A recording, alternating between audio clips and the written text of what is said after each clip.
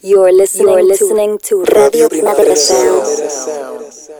RPS.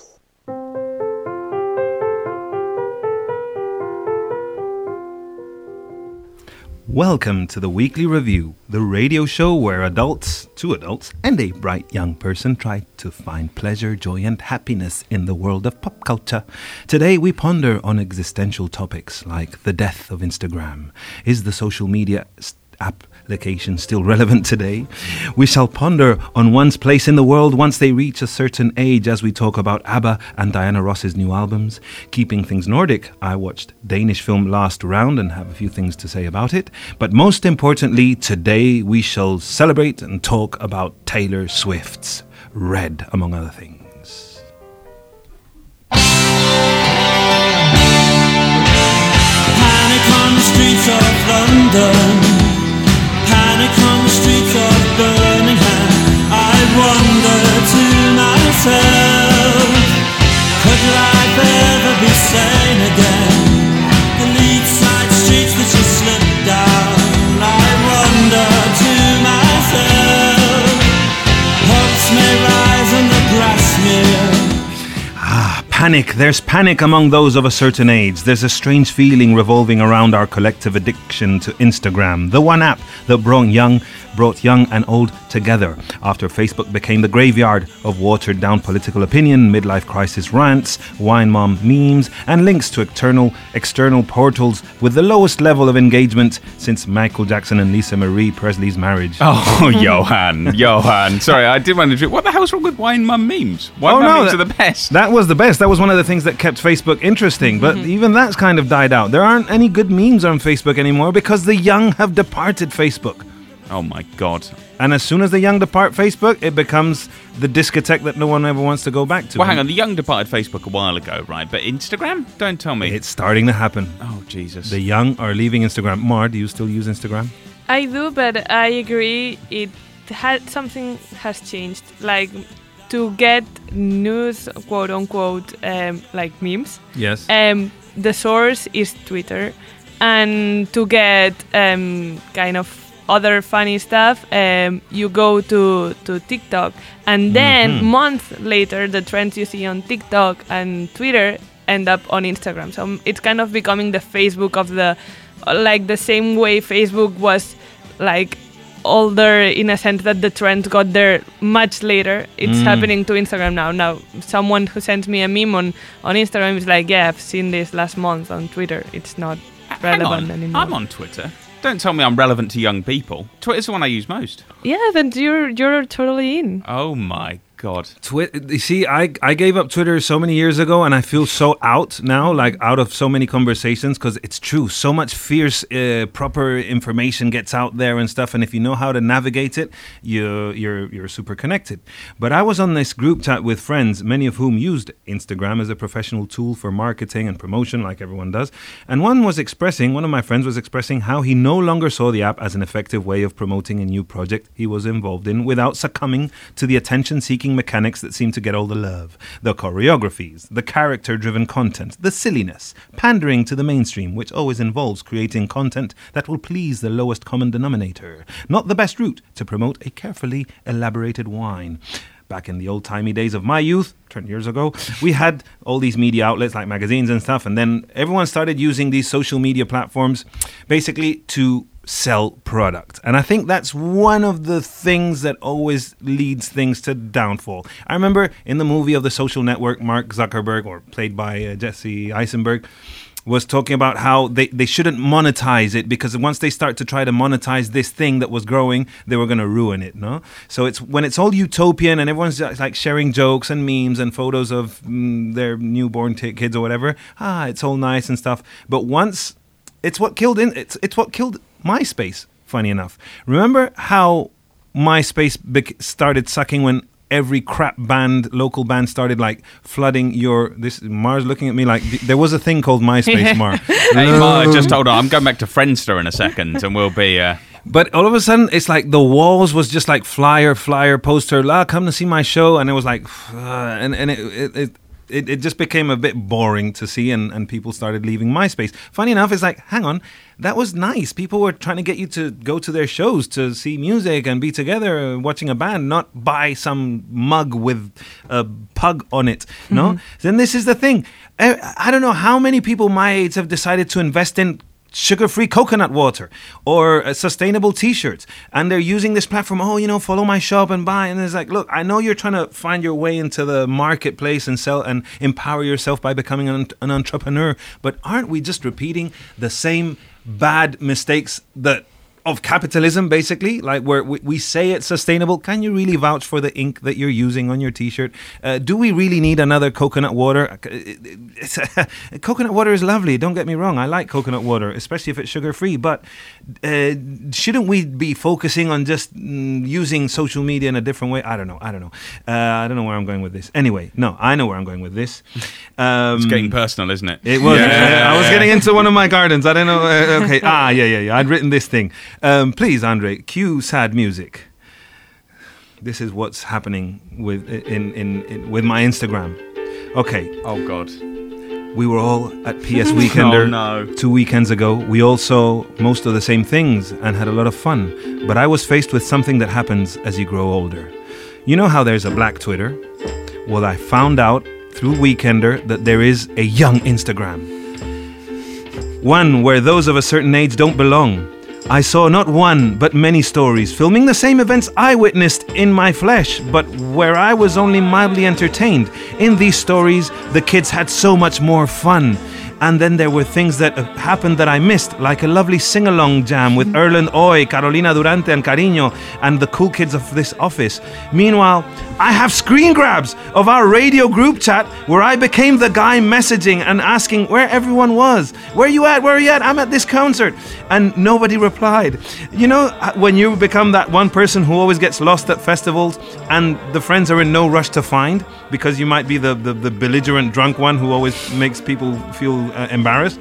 Well, I think I became that person. I was ignored on so many levels. I had to come face to face with the fact that I must depart this plateau where young people meet and generate healthy hedonistic energy and move away and join the table of elders where we sit and sulk together like the brain cells of Tom York. Kind of happy that they released Kid A with new songs and there's a new season of Larry David. And mildly amused by the fact that the fruitcake was edible. Oh, and a bit chirpier because ABBA released a new album. A while ago I heard the sound of children's laughter. Now it's quiet, so I guess they left the park. This wooden bench is getting harder by the hour. The sun is going down, it's getting dark. I realize I'm cold, the rain begins to pour as I watch the windows on the second floor.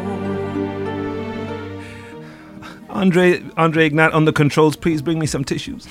Okay, so this is the saddest show ever. ABBA released an album, but before we talk about ABBA, am I right in this perception? Is Instagram dying? I don't think it is completely dying. I still want my Instagram. It's like a card of presentation, like for people you knew or just met or something. It's like, yes, now you follow me on Instagram and you see a little bit into my life, but I don't see the use more than this. Like if I want to laugh or if I want to see news and stuff, it's not the place I go. Like I don't care to see another paparazzi shot of whoever. I will see it on Twitter if it's that relevant. Do you know what? If you looked at my Instagram, you would basically see either he's the most boring person in the world or a psychopath, which I might be both, because I use it in an incredibly boring. Like the other day, I was looking at my Instagram and I was like, I don't have any followers, and it was basically everything I posted was something promotional, which is like, and so I thought, right, I'll post a picture of like a dog or something, and so I did that. And then I went back to promotional things. So I'm a terrible Instagram user. And Johan, I just wanted to say, if I didn't reply to your messages, I was asleep, which is even more boring. You were asleep, but you weren't. You were in the cabin with Andre and all the texts, and you guys were having a lovely. You're enjoying your whiskey. Oh yeah, that lovely Scotch whiskey. Yeah, and it's like, and then everything was happening, and I was like, have I become the person? So that leaves You Mar. didn't text me, and I was in the cabin with. You were in the cabin with all the cool kids. You're part of them now. But You're. I would have told you, but you didn't decide to text me, so. All right, I should have DM'd. Okay. Anyway, ABBA. You reviewed both ABBA and Diana Ross's albums, didn't you, Ben? Yes. And I got to say, right, the ABBA album Voyage is one of the absolute albums of the year, and I don't care what anyone says. If you don't like ABBA, if you don't like Voyage specifically, I don't like you. That is how strong it's gone. It is an absolutely perfect. Well, it's not perfect. Nothing's perfect, but it's a brilliant work of music, and it's kind of. I've loved ABBA since I was a kid. I think almost the first music I can ever remember listening to was ABBA. Anyone born in the 70s, as you were too, like ABBA were just always there. Yeah. And I've grown up with them. They're a few bands that have accompanied me so much in my life, and they're coming back and you think, oh God, it's not going to be very good, is it? And it was brilliant. And because it's got this mixture of like their really brilliant songwriting, and it's kind of, there's a maturity. They're talking about like divorced couples. They're talking about looking after kids. They're talking about looking after dogs. They're talking about all of those kind of things. But at the same time, they're stupid. Like, they're silly. You know? Yeah. Like, ABBA were always like brilliantly a little bit silly. And they've kept some of that. Like, there's a song which is like this kind of weird like Irish jig, basically. And it's like, I shouldn't like it. I shouldn't like it, but I just sort of do, basically. That's When You Dance With Me. It's like, it's kind of like, it's almost as bad as Ed Sheeran's Galway Girl, but it's kind of somehow better. And there's a song called Little Things, and it's a Christmas song, right? And you're thinking, well, that's a bit cheesy. And they end up literally, the child's choir is singing about tiny elves with wings. I was just like, yes, this is brilliant, because you've come back, and pop is far too serious, right? Nothing against any of big pop acts or anyone, but who else would come back with a goddamn Irish jig and a song about like Swedish elves? Exactly, and make it work, for crying out loud, you know? Like, and it's kind of, they're not trying to be trap or anything. Or Drake. techno or Drake, which would be absolutely terrible. They're like, we know our place in the world, but they don't sound like they don't sound too far removed. They're part of this world, and I was absolutely delighted by this album. I mean, it's not all brilliant, but I think it just sets a standard for what bands can do. Like, when you, like, how many bands have reformed come back with really good new albums? Suede, New Order, maybe. Slowdive made a very decent return. Slowdive, and Ride. I mean, I wasn't that keen on the Ride. No, but it wasn't embarrassingly bad. It was okay. It was meh. No, but this is like an ABBA album that you would actually put. You know, there would be a couple of songs off it which would go on ABBA Gold. And ABBA Gold is basically, I mean, it's not just the gold standard, it's a platinum, diamond, white gold. It's just everything standard. Like, that is unbelievably good level. Like, do you remember when the Beatles came back with like Free as a Bird and things like that? Yeah. And it was like, it's all right, I guess. But that was those were like old recordings that got dusted off. It wasn't like they wrote. True. No? I mean, half of them were dead. Yeah. It would have been hard. It would have been Paul McCartney and Ringo, really. It's doing a really bad John Lennon impression. No, he's alive. He recorded. Well, aren't there conspiracy? No, there was the one that Paul McCartney died and he's got a doppelganger who's been him since. No, I don't know. Anyway, but yes, you obviously know that you've become of a certain age when you really start to appreciate ABBA, because for some stupid reason, I used to not like ABBA when I was young. Because it was like, this is like old people's music, and now it's like, I love ABBA, this is it, this is me, the Luis Miguel and all this kind of elder music stuff. Well, I sort of went through it. I loved them, absolutely loved them when I was a kid, you know, like up to about 12, and then you get a bit moody, don't you? Yeah. You get 12, I like with all this happiness, yeah. And then I think a moment just hits when you're like 20 or something like that. You're like, oh no, actually, this is the best thing in the entire world, pretty much. Can I just quote you a line, right? Yes. Like, I don't know how this is going to work for you. You don't have children. No.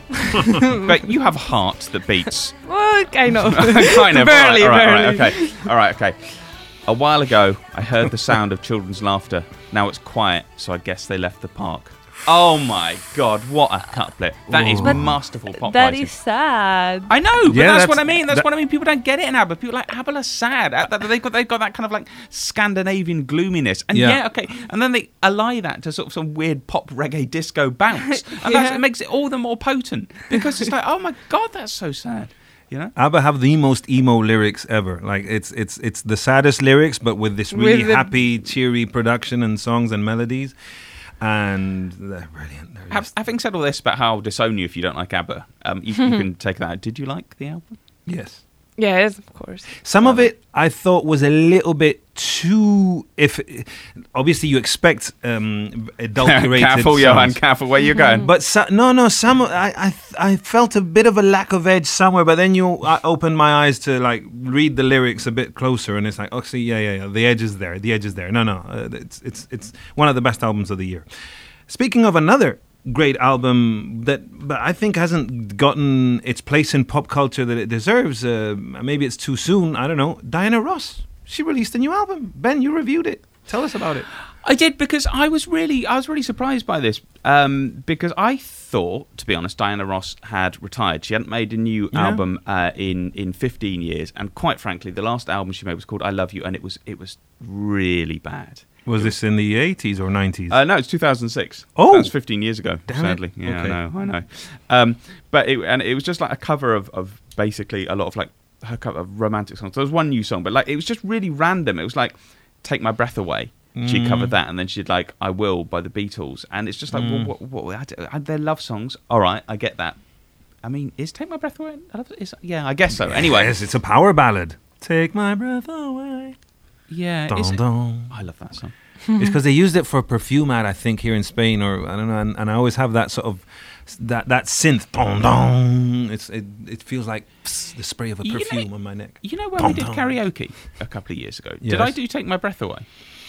Because that is my We karaoke. did Back for Good. Yeah, that was to good. Take that, but I can't remember you. No, I can't remember you singing that one. Do you know I showed my wife a video of you and me singing Back for Good, and oh my god! And my wife Andre's was on like, point. "Yeah, he's doing it well. Why don't you do it better?" Look at him; he's got all the moves. You're just standing there like a dick. Anyway, sorry, Diana Ross. It was terrible, and you're like, oh my god, she's Diana Ross. She's an absolute legend of music. You know, she did it in the '60s, she did it in the '70s, she did it in the '80s, she did it in the '90s. She cannot like go out with something that terrible. So I was really hoping that this album would be good, and she did it. It's like if this is her last album, which I mean she's in her late 70s, I think. So I wish her long life. But you know, Not that old. late 70s. Yeah, people live a long time. 70s is the new 60s. Yeah. Hang on, you're a youth correspondent. You're meant to say like. Sorry, I 70s, forgot what- my role here. Yeah. Oh, okay. Youth and pensioners correspondent. If it is her last album, it's good enough. Like it's not her best work. It's not like, you know, Diana, that album. It's not like the best Supremes, but it is good enough. And there is like some really good tunes in here. Like I Still Believe, which is this kind of stuff. It's produced by Jack Antonoff. I believe. That's the talking point. Jack Antonoff, he's the go-to Can person. this man take a break? He can't. This is the thing. I was like, oh my god, Jack Antonoff. If he turns her into like, you know, Lord. Clairo or something like that. Or I wish. I was going to say Taylor Swift, but I didn't want you to get to Done. get. If he turns Diana Ross into Clairo, was that my example? Was Yeah. Clairo produced by Jack Antonoff? Yeah. okay. Of course, everybody Yeah, is. Lord. Everybody is But who's not. Solar Power was Yeah, it's all yeah. produced by him. I thought, okay, well, that's going to be terrible because I love Diana Ross, and I'm sure she could do it. I'm sure she could do it. I don't come to Diana Ross for like folky music. I come to us for like disco bangers. And bizarrely, I Still Believe it kind of starts off. It's all like show tune, and you think like Jack, what have you done? And then it just turns into this like massive like disco house banger. Yeah. And it's brilliant. And there's a song called Tomorrow. Which a lot of people didn't like it. I thought it was like brilliant. It's got a weird break beat and it's got weird piano stabs and it sounds like Girls Aloud, which is all right by me. So I was very pleased. And yeah, I didn't. The funny thing was, basically, I wrote the Diana Ross album. I don't think I'm breaking the confidence here. Was originally meant to come out ages ago. It was meant to come out in September, I think. Oh, but pandemic and all that kind of. Did that. But it's only November. It's not ages ago. When- It's 2 months ago. 2 months ago, I thought you were saying, Yeah, it's supposed to come like out in 2015 or 2015. okay, well, What? it felt like ages ago for me because I had to file the review and then I basically forgot about it. And then it came out because I was all really excited about ABBA. Basically, all my attention was focused on. I was like ABBA, as you can tell, can't you? It turned out the Diana Ross album came out the same day as the ABBA album. And when I realised that, I was like, oh my God, this is me now. It's my day. Exactly, this is me, ABBA and Diana Ross. But I bet she must have thought, oh, damn it, my label, they don't know what, how do you don't go up against ABBA, even if you're Diana Ross. You're Diana Ross. I don't know who's on top. Like, I would say it's pretty much the same level. Diana Ross hasn't had big hits in a few years, and I don't think her neither have ABBA. Yeah, excuse me. Yes, they have. They were on break. Like they weren't. They stopped doing releasing. anything. Thing is, ABBA they're Gold. not Ross and Rachel. They even though they're on a brand. Sorry. Thing is, they still they kind hits. of are because they were divorced and then they're together. Actually, they are quite Ross and Rachel, but I don't think they'll be getting back together. Who's Phoebe? Sorry, I got totally distracted. Did you like the Diana Ross album? Sorry. I loved it. I loved it. I thought it was a very dignified comeback. And I just feel that Diana Ross is still not getting the recognition. Obviously, she does. And she walks into the Grammys and everyone stands up and bows down to her. But I need to feel that her presence is a bit... I need to feel her presence more in today's social media kind of... I don't know, someone on TikTok needs to do a silly video with one of the many hits that she's had, either with the Supremes or stuff. People forget that without Diana Ross, there's no Beyonce, there's no nothing. She is one of the greatest performers of all time. And I don't know, I don't know. I think one thing that happened is Chain Reaction was a big hit in the UK and in Europe, but it wasn't in America. So, all right, that's not exactly recent, that's the 80s, but there's still, kind of something hanging on there. But, right. What's fashionable these days in musical terms? You tell us. Disco is where I was going. Yeah, Is it, though? Is it? Oh, come on. It was for a while in the underground club circuit and stuff, but No, hang on. Kylie, Dua Lipa, all of them. What are they? Oh yeah, that's true. But I don't feel that the young people that I see on Instagram stories, they're not really playing that stuff or using that that music. I don't feel Forget the young people. Do young people like disco, Mark? Yeah.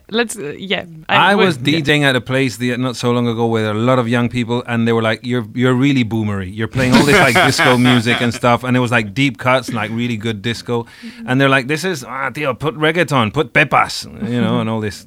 You should have definitely got out the new Diana Ross album. I would have killed it, killing the dance floor. Something I'm so good at. Well, all right, okay, maybe disco is or isn't, but you got people like Dua Lipa and stuff doing disco. Who was the queen or one of the queens of commercial disco in the late 70s, early 80s? Diana Ross. Diana Ross, who worked with Chic and produced some of the greatest disco hits ever. Diana Ross. She should be. It'll come back. She will have her. I hate is known as an icon. I don't think she's forgotten by anyone. She is Diana Ross, just like ABBA is ABBA. Yeah. Of course, we're not gonna be talking about her 24/7. There's other people like Dua Lipa and stuff, but she still is Diana Ross. Yeah. I feel better now that Mar said it. It's like okay, and she said it with conviction, so it's like okay, I can rest easy. Although I can just feel myself DJing at a place and playing some Diana Ross, and people just looking at me like, oh god. What? Did I ever tell you once? Once I was DJing someplace and I was playing, I think it was Prince, and somebody came up to me and said, "When are you going to play something good?" Oh no! That's like the knife coming in. The first cut is the deepest. Yeah. It's like when they come in. Oh, Dio, that just pour salt over my wounds, will you? Anyway, let's listen to a little bit of Diana, the Queen. I still believe it's all I ever need. The reason that I breathe. Just can't get enough. An old familiar friend, call it heaven sent. It never has to end. I still believe in love. Funny how ABBA is like, I still believe. No, this concept Yeah. of still believing. When you reach a certain age, never lose the faith. Yeah. But that's why it's potent. Sorry, I know you're about to go on something else, but that's why it works. Because if you are aged, 70 or whatever, there's no point in saying like I'm in love for the first time. Yeah. Because you're probably not. Yeah. Whereas like I still believe is a very very kind of potent message, and also I hate to say it, but like it's a message that I kind of feel like I'm my age, I kind of almost need to hear. It resonates. It resonates. It's like yes. But that would be quite an edgy kind of concept, like a 76-year-old singer singing, I'm finding love for the first time, like don't lose faith. It reminds me of what we were talking about Tina Turner the other day. She finally found love, true love, after the age of 50 or something, when she'd lived a life of lovelessness. I'm gonna cry. But anyway, it's all this has to do with a lot of midlife crisis, doesn't it? And I watched a movie that fits in with this midlife crisis mood we're discussing today. Thomas Vinterberg's Last Round. I managed to watch that last week.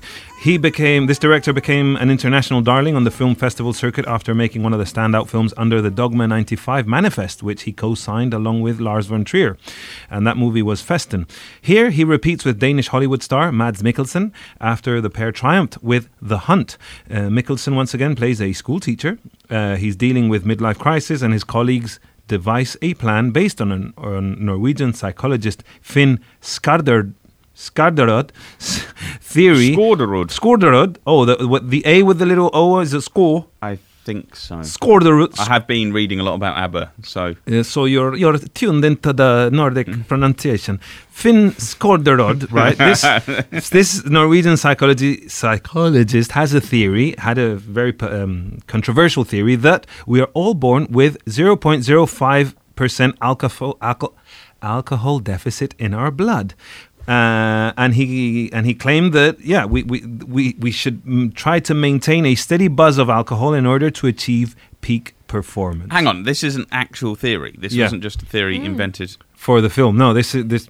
And do you reckon Finn Skårderud actually believes it? Because it sounds like the kind of theory I would come up with to try to convince people of. Well, obviously, like, I mean, would you trust a Norwegian psychologist with this kind of information? Well, on the whole, I think I'd definitely trust a Norwegian psychologist, but that seems a bit sort of weird, doesn't it? I mean, like, it's basically like get drunk all the time, which, that sort of goes against a lot of other health advice, doesn't it? Exactly. It's Norwegian psychiatrist. He is real. For a moment, I was doubting. He's like, hang on a minute, is this guy real? Yeah. It is true.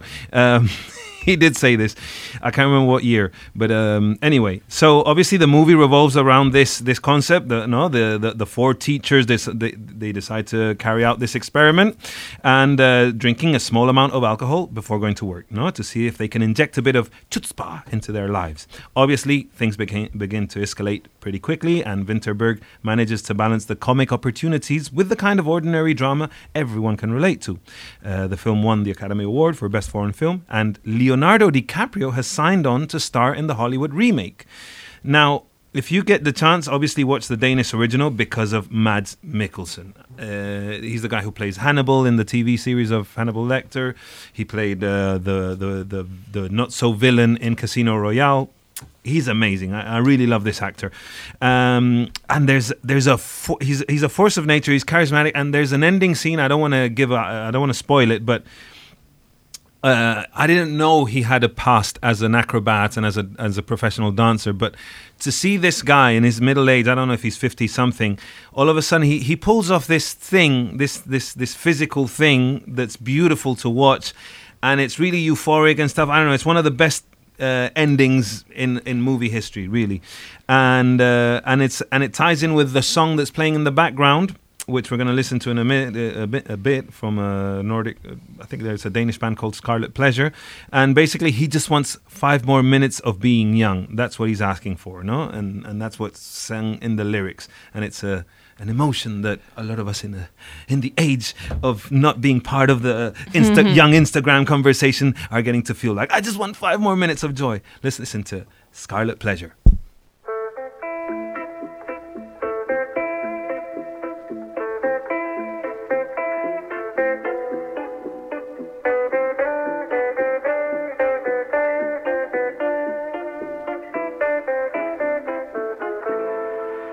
What a life, what a night, what a beautiful, beautiful ride.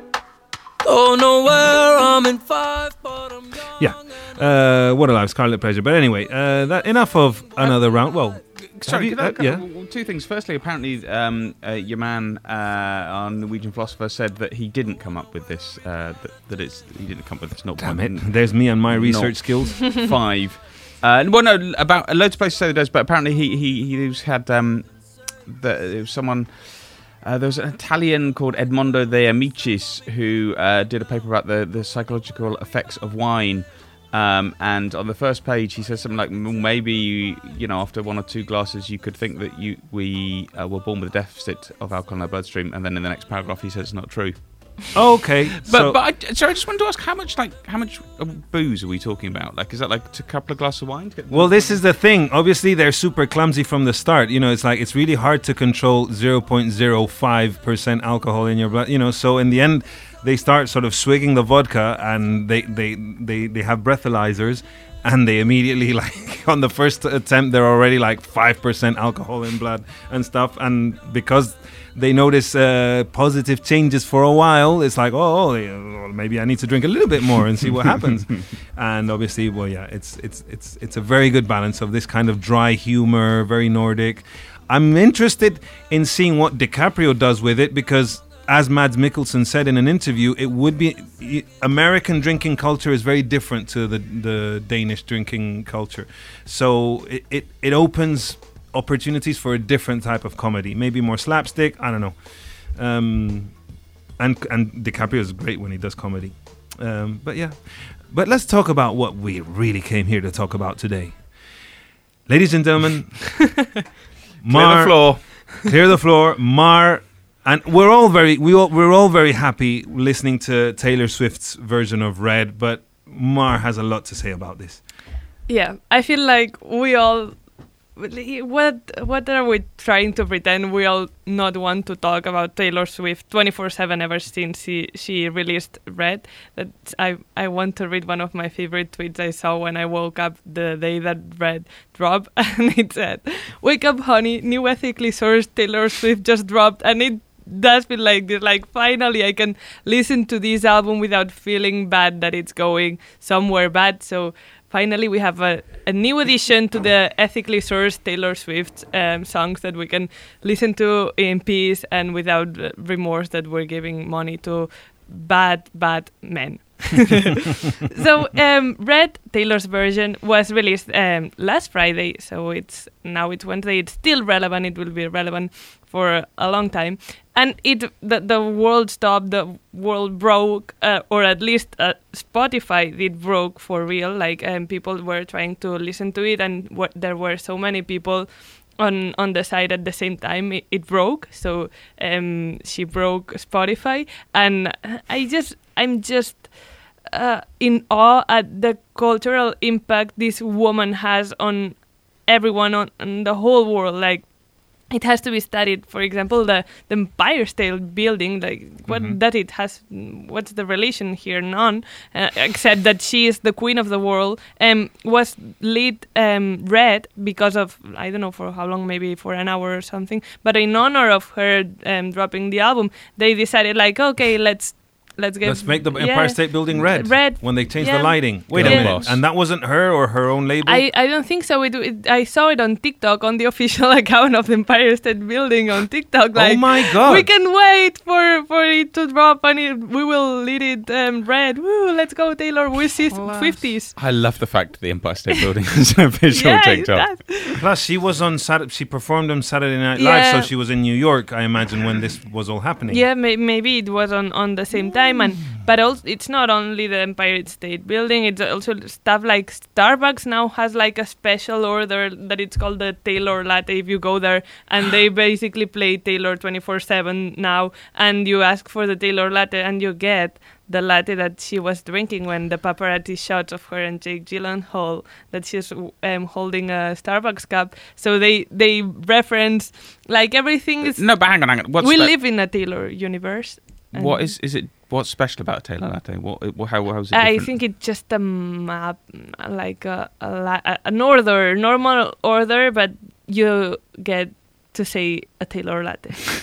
And maple latte or something like that. Maple syrup. Yeah, I think it has something special like that, but it's because it's her order or whatever she was drinking in that specific paparazzi shot of her and Jake Gyllenhaal that I will not get ahead of myself now because we will talk about him later. But the cultural impact that of a paparazzi shot that was taken 10 years ago, now you're re-recording your whole thing, and the company that made the coffee that you were holding in a paparazzi shot now is making a special menu because of you. And they play all your songs. Like, she has society on a chokehold, and I'm here for it. I love to see that, and I understand why that is happening. And maybe it's three main reasons. The first one, obviously, she has a huge following. She always has had a huge fan base, and it's amazing to see what she's doing with her music and all of that. But also, kind of a second reason would be like the people who were not Swifties for the whole time. We now get the chance to enjoy these albums that when they were first released, we were too stuck up or maybe too with internalized misogyny of, it's just for girls. It's just a girly thing. I'm not like other girls. I listen to the Arctic Monkeys. I will never listen to Taylor Swift. Who is this woman? Or maybe grow adults or a more grown audience that it was like, this girl that writes about her exes and blah blah blah. I'm not listening to that because it's for girls. Now I feel like everybody is welcome to the Taylor universe because we're all in it, and so we have to like it's a time of celebration of being able to finally listen to a music that was stigmatized because of misogynistic reasons, and now we're past that time, and it's like, I can finally listen to this in a new sense, in a non-layered sense of thinking and prejudice and everything. It's just I'm just listening to this album that it's out, and I want to see if I like it or not. And because of that Spotify broke because now we're all listening to it, and I think it's amazing. And the final part, and I think one of the most important things that has come out of all this narrative of her re-releasing stuff and her re-releasing Red now, it's that to see a never seen before moment in history, which is a woman regaining completely her own narrative. Like it has never happened before. Like if you're a woman in the entertainment industry, it's very rare that you have power over your own narrative. Like Miley Cyrus, she's kind of a slutty because she was twerking there and she smokes and she doesn't own her own narrative. Any woman in Hollywood, they don't completely own whatever it's said about them. And Taylor did such a successful job of getting back what is hers, and saying it's mine, and I'm gonna own it, and you're not gonna be able to change what is mine because it's my life, it's my narrative, it's what I am telling, and it's my story and not anybody else's. And it's such a successful story to see happening like live, and it's inspiring for maybe younger artists to come, like Billie Eilish and Olivia Rodrigo. It's like you have an example of what can happen. Like it's like a historical shift that's gonna happen now. Like it's amazing to see, and I just love that this is happening. She's a queen. Can I just say that interestingly, a piece of news emerged this morning that Universal, aka the world's largest record company, have just changed their deals that they're offering people to lengthen the re-recording restrictions. So people now... bastards. Lengthen the re-recording... Yeah, so usually it would have been like a 10-year period. Their standard contract specified that artists could not re-record their work until 5 years after the delivery of their last recording or 2 years after the end of the contract, whichever was later.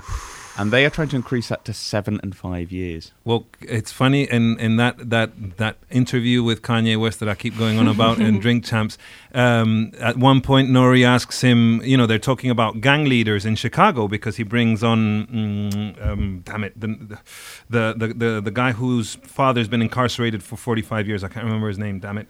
Anyway, and it's like, oh, so when you were young, it's like, yeah, it's like the Bloods and the Crips, no? If you were on one side or you supported, so it's like, oh, so there were these gangsters in Chicago. It's like, yeah. I would root for them, and it's like, and who are the enemy? He's like, Vivendi. Vivendi is the enemy, my word. Which is the major group that owns Universal and stuff, the conglomerate. And it's like, oh wow, Kanye. Oh, anyway, sorry for derailing. Bringing Kanye into conversation with Taylor in the Swift. middle of a Taylor speech. I'm sorry. Oh my God, history repeats itself. It's like if we could make a meme of the Kanye and Taylor and you and like Mar trying to talk about. Anyway, sorry. Continue, Taylor. I must say, I played Red all Sunday and I was in such a good mood. And it's such a power move. It's an amazing album. And Prince, Michael Jackson, two of the biggest selling artists of all time, they were moaning constantly about not having the rights to their own music and not being able to regain control. Taylor has done it. Taylor has done it. And amazingly. And, well, yeah, we could talk for hours about the album because it's 30 tracks long. There's a few from The Vault that it's never heard before songs. But we don't have time to do that, so I will leave people to do that for themselves at their house and do it with the intimacy that Red requires. So I'm gonna just talk about one thing, and it's the thing that has everyone talking, and rightfully so, and it's the All Too Well 10-minute version, the song of the century. Like Your mind is exploding. Yeah, I cannot even put into words how amazing it is, and it's incredible short film that goes with it, which explains why we're all collectively cyberbullying Jake Gyllenhaal this week. Is Maggie getting a little bit as well because she kind of had the scarf supposedly? No, she didn't even know. No, it's Jake's full-on fault. So, All Too Well. What is All Too Well? Why is it so important? Why should we be talking about it until we die? Well, for long-time Swifties, it's basically considered one of her best songs, if not the best. It's about heartbreak, and allegedly, it refers to hers and Jake Gyllenhaal's short-lived love affair, which happened from September to December 2010, more or less. She was 20. Taylor was 20 years old, and Jake was a good 30 years old. Okay. That's important to take into account. And ever since she first came out with the original album, it has been known, because she said it in interviews, that this song originally was like 10 minutes long because she had so much to say. She felt the lyrics went on and on and on, and it ended up being like 10 minutes long, but of course, for commercial reasons, she had to cut it out and make it fit in the album, so it was not 10 minutes, because who would listen, especially back then when she was not that big? You cannot put a 10-minute long song on an album. It was always like, it has to fit on the radio, 3 minutes, 2.5 minutes, blah, you blah. cannot do that. But fans knew of the existence of this 10-minute version, of course, because of the interviews, and have always asked Taylor for a release of this original piece. And of course, what we ask we may receive, because Taylor loves her fans, and here we have it. And not only that, she made a short film to make the experience even more enhanced and amazing, and she is so brilliant. I cannot thank her enough. And for this film, she casted Sadie Sink, who is known for playing a character on Stranger Things. The girl with the red hair. Yeah, who is amazing, an amazing actress. Why did she use a girl with red hair as like her alter ego or something? I don't know. Taylor? Apparently, she was so fixated in getting Sadie. She was like, if Sadie had said no, it was my only option, so I was not making the movie. If she had said, but who says no to Taylor? She knows she was going to do that. I must say, I did like when it got to the end of the film, I was like, wow, she's really looking like Taylor Swift now. Then I realized, oh no, actually, it is Taylor Swift. Yeah, by the end, Taylor, yeah, and the to play alleged Jake Gyllenhaal is Dylan O'Brien. she first came out with posters to promote the short film and stuff, and I was like, Sadie Sink and Dylan O'Brien. I'm already cringing at the poster. Like, what is wrong with her? Like, Taylor, I love you, but why would you choose that? That's a child and a man. Like, I'm cringing at the fact that they're so close in the poster, almost kissing. Like, what happened here? You didn't have someone age appropriate to play you? And then I was like, wait a minute, Queen, you're doing something here. That's exactly the point you were trying to make, right? Like, you wanted me to feel this cringe, this unsettledness about the fact that there's this age difference. Sadie is 19 and Dylan is 30. Basically, the age gap that she and Jake had, they had when they started dating. And we were all okay with it. And now that we see it maybe from another perspective, or maybe now that I'm grown and when I was little maybe I didn't care as much for this age difference, and now that I see it in a different light, it's like, how did we let that happen? I'm cringing at seeing a poster of these two people. Like, why didn't we cringe when it was happening with her and Jake? Quick question. Yeah. When at the time when she was together with Jake, were you in favour? Yeah, I was not too invested into it, but it was like, oh yeah, cute Hollywood couple, whatever. Beautiful people. It wasn't as. What about when she was with John Mayer, who's like exactly 30 years older or whatever? He will get his turn. Okay. Will get his turn. We will make sure of that. And yeah, when I thought she was making a mistake, but of course not.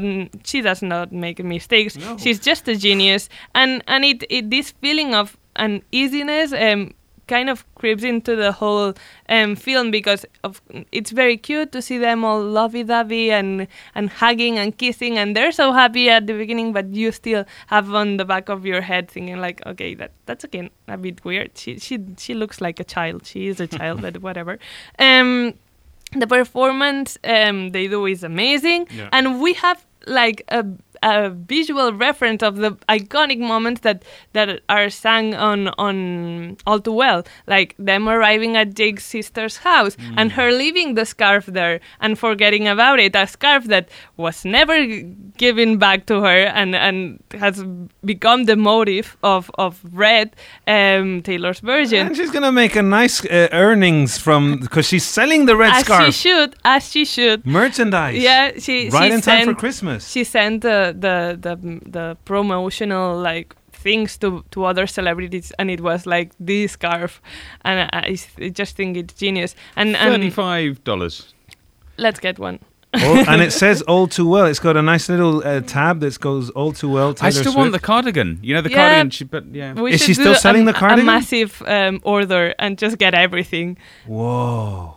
Yeah, and she sings, of course, in the lyrics, it says, but you keep my old scarf from that very first week, because it reminds you of my innocence, and it smells like me. You can get rid of it. And it's true, there's other pictures of Jake Gyllenhaal later wearing the scarf that he did not return. So he had the audacity not only to keep it, but to wear it like, hey, Taylor, look what I have. I have your broken heart and your freaking scarf. But you know what? You know how crazy this woman is, not only because of riding the scarf everywhere and making everyone obsessed with it. The picture of Jake wearing the scarf that he never returned on while he was out on New York or wherever he was taken exactly on November 12, 2010. Yeah, November 12, 2021 was the date Red, Taylor's version, was re-released. So this woman is insane to the point. Numerology. Oh my god, her Google Calendar skills are absolutely insane. Like, imagine how crazy you have to be to pay attention to this level of detail. Like, maybe you don't know if people will look up the date that the paparazzi shot was actually taken and see that it matches the date that you released. Like, it's such a stupid detail. But you did the effort, and we appreciate it, and we have seen it, and we see what you are telling us. But continuing with the video, as the song progresses, the film progresses, blah blah blah, the relationship goes downhill, and there's a part in which the song stops, and there's like an acting scene in which they're having dinner with friends and stuff, and and he drops. Like Taylor puts her hand, Sadie, yeah. The girl. Taylor, young Taylor puts her hand, and she is putting all this level of detail. We know this scene happened in real life. Like, she's not making anything up. We know now that everything is there. So she puts her hand on Jake, let's say, on Jake's hand, and he just drops it. He just takes it away in front of her friends, like embarrassingly, like, don't touch my hand. Hang on. She puts her hand on his, then he puts his over hers and takes it away, and drops it. And then he like, oh yeah, I know, but it's not like as aggressive as you're making it sound. And like, and she's like, okay, let's not pretend we know each other. I'm just a stranger in this table in your house, but yeah, whatever. And then she confronts him later on the night, and she's like, and they have a huge argument. I may be a little bit distant. You may see me a little bit not close to you because you fucking dropped my hand, and because you don't want to talk to me, and because you're making me feel awkward with your friends in a scenery that you should make me feel welcome because you invited me. And he's like, oh, I don't know what you were talking about, blah blah blah, let's just pretend nothing happened. It's like, don't gaslight little Taylor. She's 20, you know much more than her, you know. Like, I'm not saying young people don't know anything, I'm not saying 20-year-olds don't know anything, but if you're 30, you have 10 more years of experience that this person hasn't lived. So of course there's a power dynamic that it's undeniable going there, and you can manipulate the yev out of a person, especially a girl who is just I hate it. And I just love that scene. Right. Is the hand drop based on something in real life? It must be. Yeah, of course. That's what she sings about, isn't it? Yeah, everything she sings about, it feels like it's like we're looking into like a diary, like we're time traveling with her. Like everything is very, very, very based on real life. I see the lyric you got. Because I dropped your hand. Well done. Okay. And it's amazing to see, like, Champagne Problems from Folklore has a line that says, because I dropped your hand while dancing, left you out there standing, crestfallen on the landing, champagne problems. And then we see Sadie a few scenes later on the film drinking champagne. So everything in the Taylor universe, like, it's the Marvel universe, people who are into superheroes, I know there's like a whole thing. It's like a Taylor universe, like everything is referencing each other, like it's her narrative. And I love to see these little details, like, she mentioned the hand because she has lived that through Red, and then champagne problems. But yeah, that's just a little note that I love to see. While champagne problems. But she was not an alcoholic, she just had little references. You know what champagne problems are? It's like when you have a problem, like a first world woe. Yeah, that's kind of what champagne problems. Yeah, it's like, oh, the Wi-Fi is not here. Oh, it's a champagne problem. It's like when you call someone a champagne leftist. No, champagne. It's like, yeah. Okay, I didn't. Okay, I just wanted to clear. I love it. I'm gonna use it. Okay. Yeah, but the whole video wants to hysterically cry. We'll cry a lot. It's very sad to see, but Taylor has lived a long life. She's not 21 anymore, and lines like him gaslighting her about or condescending her about her age gap, or him charming her dad like they're on a late night show before standing her up on her 21st birthday. But my and my favorite line, out of the all the lines, it's and I was never good at telling jokes, but the punchline goes, I'll get older, but your lovers stay my age. Jake is now 40, and how old is his girlfriend? 25. So this is who is his girlfriend now? Is she an actress? I think she's a model. Oh. Yeah. This is what made me think. So this song has existed for a long while. People know this exists. No, but this is like added. I think it's new lyrics. Okay, that's what I was going to ask. I think the 10-minute version may have lyrics from now too, like reflections on what. I don't think it's exactly what she wrote, and she put it like it was like a draft song, so she can make it her own now. Look, another thing, just a quick thing about her performance on Saturday Night Live. She did a power move that very few artists have been able to do. Usually, Lorne Michaels, the show creator and producer of Saturday Night Live, he's very strict about the format, and the musical guest gets to perform 2 songs, right? Sometimes it's a fast-paced song and then a slower song or whatever. That's up to the artist. But there's 2 songs, right? That's the format of the show. And one is played during the halftime of the show, and then the second song is played right before the last sketch. Taylor just performed her 1 10-minute version. And to perform a 10-minute version of any kind of song on primetime television is quite a feat. I mean, the MTV Video Music Awards forced artists to make medleys. Like, no, don't play one song, play like a mishmash, because people's short attention spans, whatever, the rules of television. And it's like, Taylor's like, no, I'm going to perform my 10-minute version of All Too Well, and you're going to have to suck it and see. And as you say, Mar, it doesn't feel like an eternal 10 minutes. Even for television, it's like, it's a really beautiful, well-timed performance. There's the little details, the leaves falling, the way they do close-ups on her face when she sings certain lines, and the way the backup singers come at the end. Really, really tasteful, really carefully crafted. Bravo, Taylor. Yep. Seriously, game-changing girl.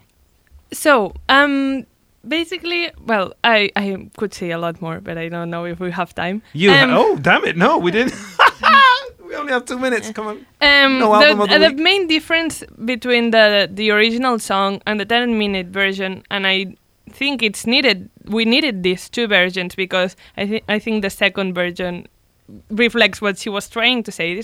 You could listen to the original one and think like, she's singing about a bittersweet heartbreak, like, remember how we went to your sister's house and we had a blast and we were dancing.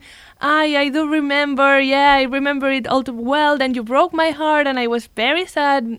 I remember how we had that time, and now I'm very sad. But the 10-minute version is like, it's more like, hey, remember when I was like a teenager and you gaslight me and you talked about love when it was all a power dynamic relationship? I do remember that. Do you remember it? I remember it all too well, because you cannot gaslight me anymore. Give me back my effing scarf, because it's been 10 years and still don't know anything about it, and you worried because you have the audacity of a man that pretends to not know anything, but I do know everything. I know it all too well. Can I just... F you, Jake. Jake. Can I just say, our album of the week is Silk Sonic, and even with Silk Sonic, and knowing we're not going to have much time, I've just written a haiku reviewing it. Yeah, quick. please. Yeah. The Silk Sonic disc sounds familiar to me. Champagne nostalgia. Very nice, very good. Nice. And that's all that had to be said. Sadly, we don't have any more time. We have to say goodbye to the show. Maybe we need to do Red Part 2 for next week. There, you've got 10-minute version. Your work's done for next week. We could just rebrand the whole show for Red. Okay, well, we say goodbye with a cut from our album of the week. Thank you for listening. This is Bruno Mars and Anderson .Paak.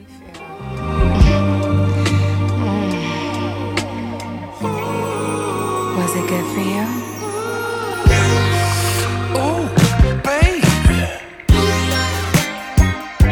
What you did when you did what you did, but you did it, girl. See, normally I don't stutter, but you did do it to me. Silk Sonic, wishing on a shooting star, say a prayer for me, and hoping